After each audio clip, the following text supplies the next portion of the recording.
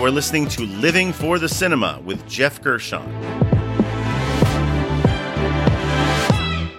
I am a cinema enthusiast of all genres, here to discuss with you one film every episode. The good, the bad, and the ugly of what makes each film unique. Spoiler alert. No matter when this film was released, there's a good possibility I will be revealing spoilers about the plot, or even possibly the ending, so just be warned.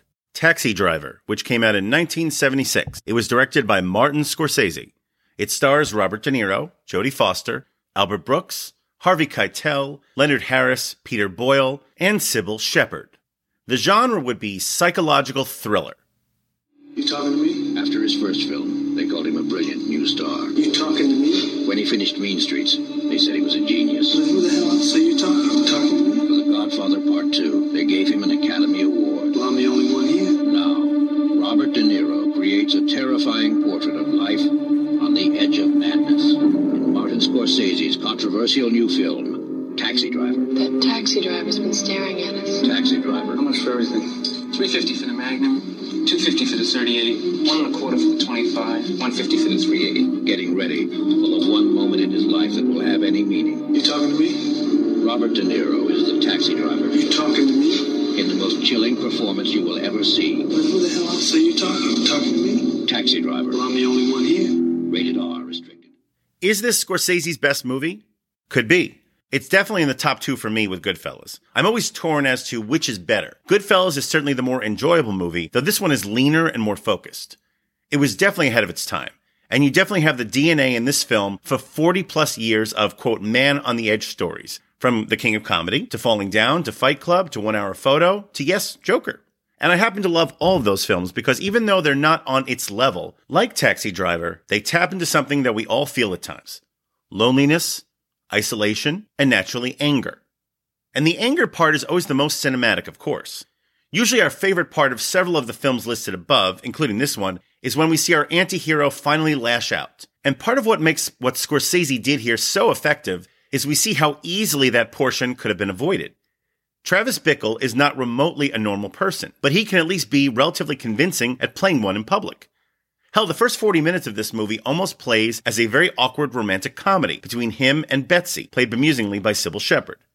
And I felt when I walked in that there was something between us. There was an impulse that we were both following. So that gave me the right to come in and talk to you. Otherwise, I never would have felt that I had the right to talk to you or say anything to you. I never would have had the courage to talk to you. And with him, I felt there was nothing, and I could sense it. And when I walked in, I knew I was right. Did you feel that way? I wouldn't be here if I didn't. Where are you from? Upstate. That fellow you work with, I don't like him. Not that I don't like him, I just think he's silly. I don't think he respects you.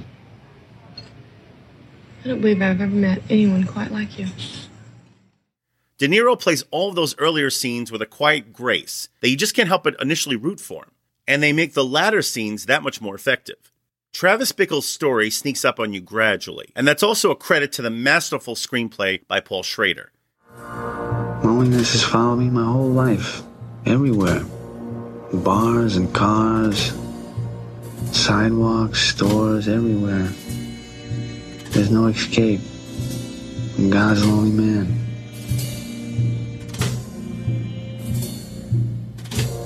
June 8th. My life has taken another turn again. The days move along with regularity, over and over. One day indistinguishable from the next. A long, continuous chain. Then suddenly, there is a change. And then Jodie Foster's 12-year-old prostitute, Iris, starts to become more central to the story. Jodie Foster's performance takes this film to the next level, and it still boggles the mind how she pulled this character off and how Scorsese and crew were able to thread a very, very delicate needle with her story without appearing exploitive. Who's a killer? That guy Sport's a killer. That's who's a killer. Sport never killed nobody. He killed He's a someone. Libra. He's a what? I'm a Libra, too. That's why we get along so well. He looks like a killer to me. I think that cancers make the best lovers, but God, my whole family are air signs. He's also a dope shooter. So what makes you so high and mighty? Will you tell me that? Didn't you ever try looking at your own eyeballs in the mirror? The last half hour of the film gets increasingly insane, but none of it feels inevitable, just kind of random. You see, Travis Bickle was not driven towards becoming a mohawked Avenger with a sidearmed weapon powered by a drawer hinge by society, or one particular event when he was wronged. He was simply looking for incident, and with no idea how to relate to others, he simply found it. Listen, you fuckers, you screwheads. Here is a man who would not take it anymore, who would not let... Listen, you fuckers, you screwheads.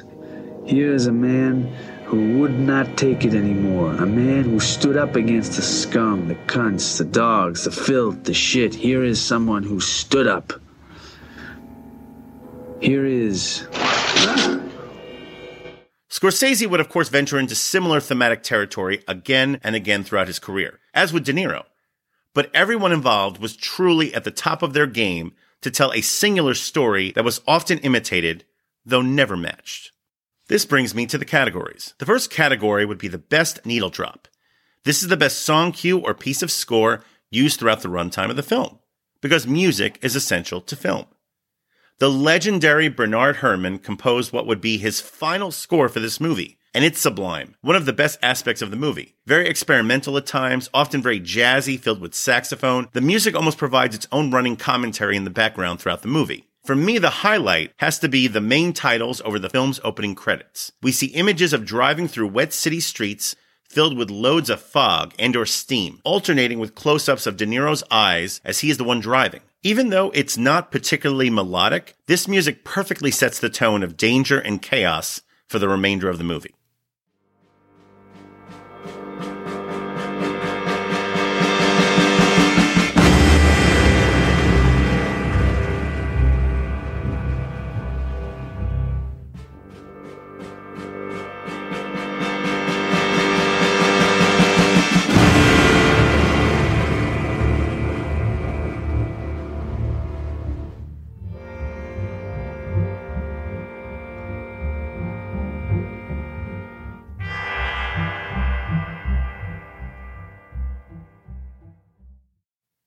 Which brings me to the next category, which would be wasted talent, the most underutilized talent involved with the film.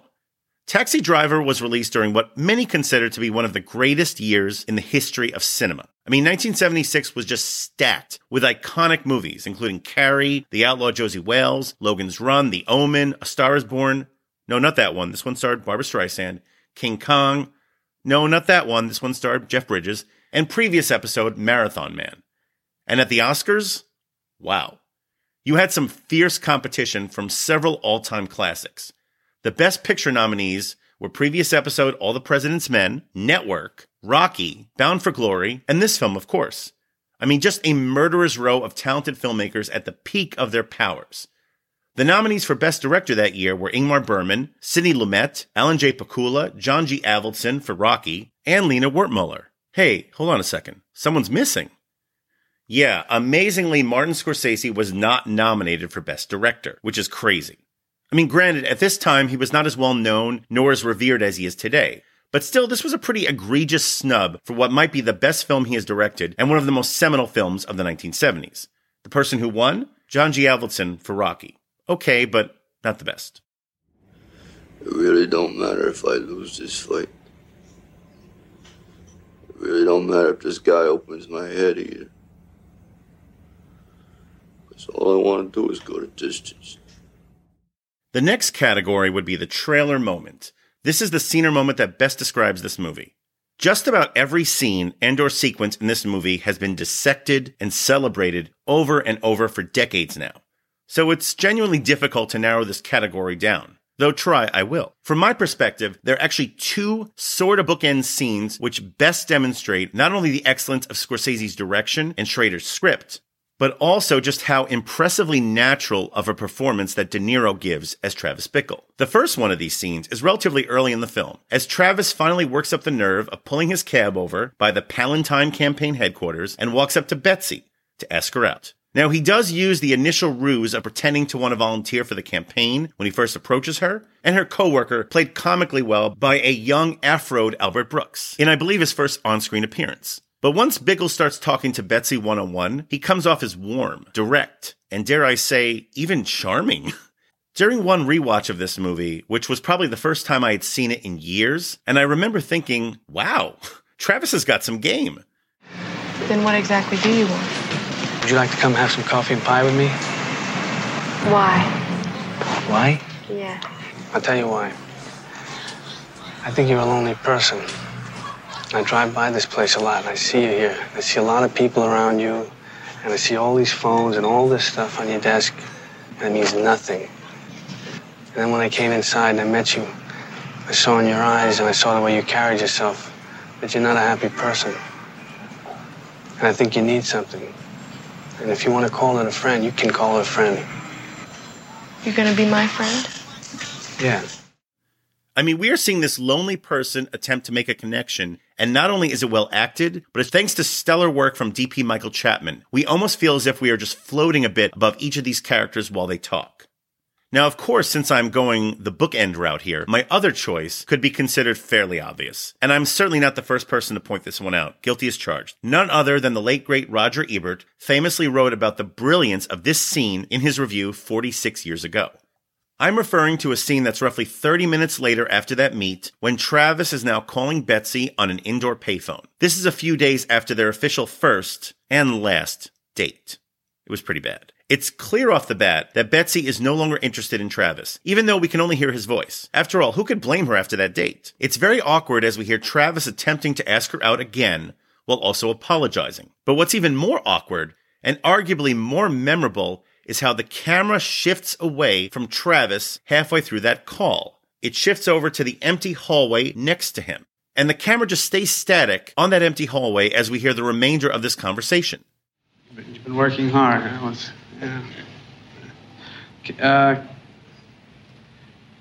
Would you like to have some dinner with me in the next, few days or something? Well, how about just a cup of coffee? I come by the headquarters or something, and we could. Okay. Did you get my flowers in the? You didn't get them. But I send some flowers. Well, okay. Can I call you again tomorrow or the next day? Now, whether it's the director or the audience or even Travis himself, one thing is made visually clear. We are embarrassed for him, and it's sad. This is definitely one of the most compelling portrayals of rejection that you're ever likely to see on screen. And it certainly sets things in motion for where his character goes for the remainder of the movie. Just amazing filmmaking. The final category would be the MVP. This is the person or people who are most responsible for the success of this film. All around, this was just a crack team of cinematic masters, all bringing their A-games to the table, including Scorsese, Herman, Schrader, Foster, editor Marcia Lucas, who would perform a similar kind of magic editing the first Star Wars movie the following year, and D.P. Michael Chapman. I mean, wow, it's a tough call to choose one person who stands out among this group, but if I had to, it would have to be Bobby D. He is just incredible here, playing a truly iconic character with his own unique approach to it. I mean, he really went method in his preparations for this role, losing 30 pounds, shadowing cab drivers around New York City, talking with war veterans from the Midwest to get their speech patterns just right, just doing rehearsal after rehearsal to ensure that every aspect of his performance was perfected in advance. There are just so many tricky scenes here, from his delicate interactions with the underage Jodie Foster, to his awkward courting of Sybil Shepherd's Betsy, to one pretty uncomfortable extended scene in his cab with the director himself. Yet Martin Scorsese in a cameo, playing an unhinged, racist, jealous husband who's sharing way too much information with his cab driver in this instance. Do you see the woman in the window? Yeah. You see the woman? So I want you to see that woman because that's my wife. But that's not my apartment.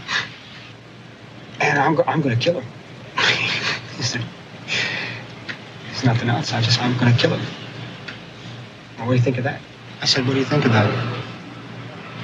Don't answer. You don't have to answer everything. I'm going to kill her. I'm going to kill her with a .44 Magnum pistol. I have a .44 Magnum pistol. I'm going to kill her with that gun. Did you ever see what a .44 Magnum pistol would do to a woman's face? I mean, it would fucking destroy it. just blow it right apart. De Niro is in virtually every scene of this movie, and he just truly carries this story, also showing us different angles of this character along the way. For delivering what might be the best acting performance of the 1970s, and there's a lot of strong competition there, Robert De Niro is the MVP. Can I ask you something, Travis? Sure. What is the one thing about this country that bugs you the most? Well, I don't know. I don't follow political issues that closely, sir. I don't know. Oh, well, there must be something. Well, whatever it is, he should clean up this city here, because this city here is like an open sewer, It's full of filth and scum. And sometimes I can hardly take it. Whatever becomes the president should just really clean it up. You know what I mean? Sometimes I go out and I smell it, I get headaches, it's so bad, And they just never go away, It's like, I think that the president should just clean up this whole mess here. He should just flush it right down the fucking toilet.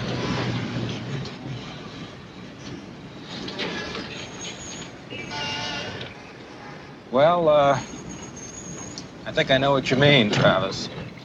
My rating for Taxi Driver would be 5 stars out of 5.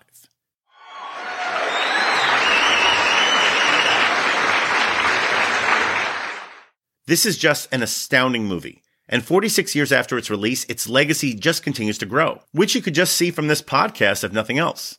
I mean, last week's 2 episodes, Falling Down and Joker, neither of those films would exist if not for this one. And if you're looking to watch Taxi Driver, it's currently streaming on Paramount Plus and the Roku channel. And that ends another Unhinged review. Special shout out to my lovely wife Marlene Gershon for producing this podcast, and to my lovely daughter Ella Gershon for assisting in the editing. Please like, subscribe, and share the Living for the Cinema podcast, and follow and like us on Facebook, Instagram, and Letterboxd. And join us next time for another review from Living for the Cinema.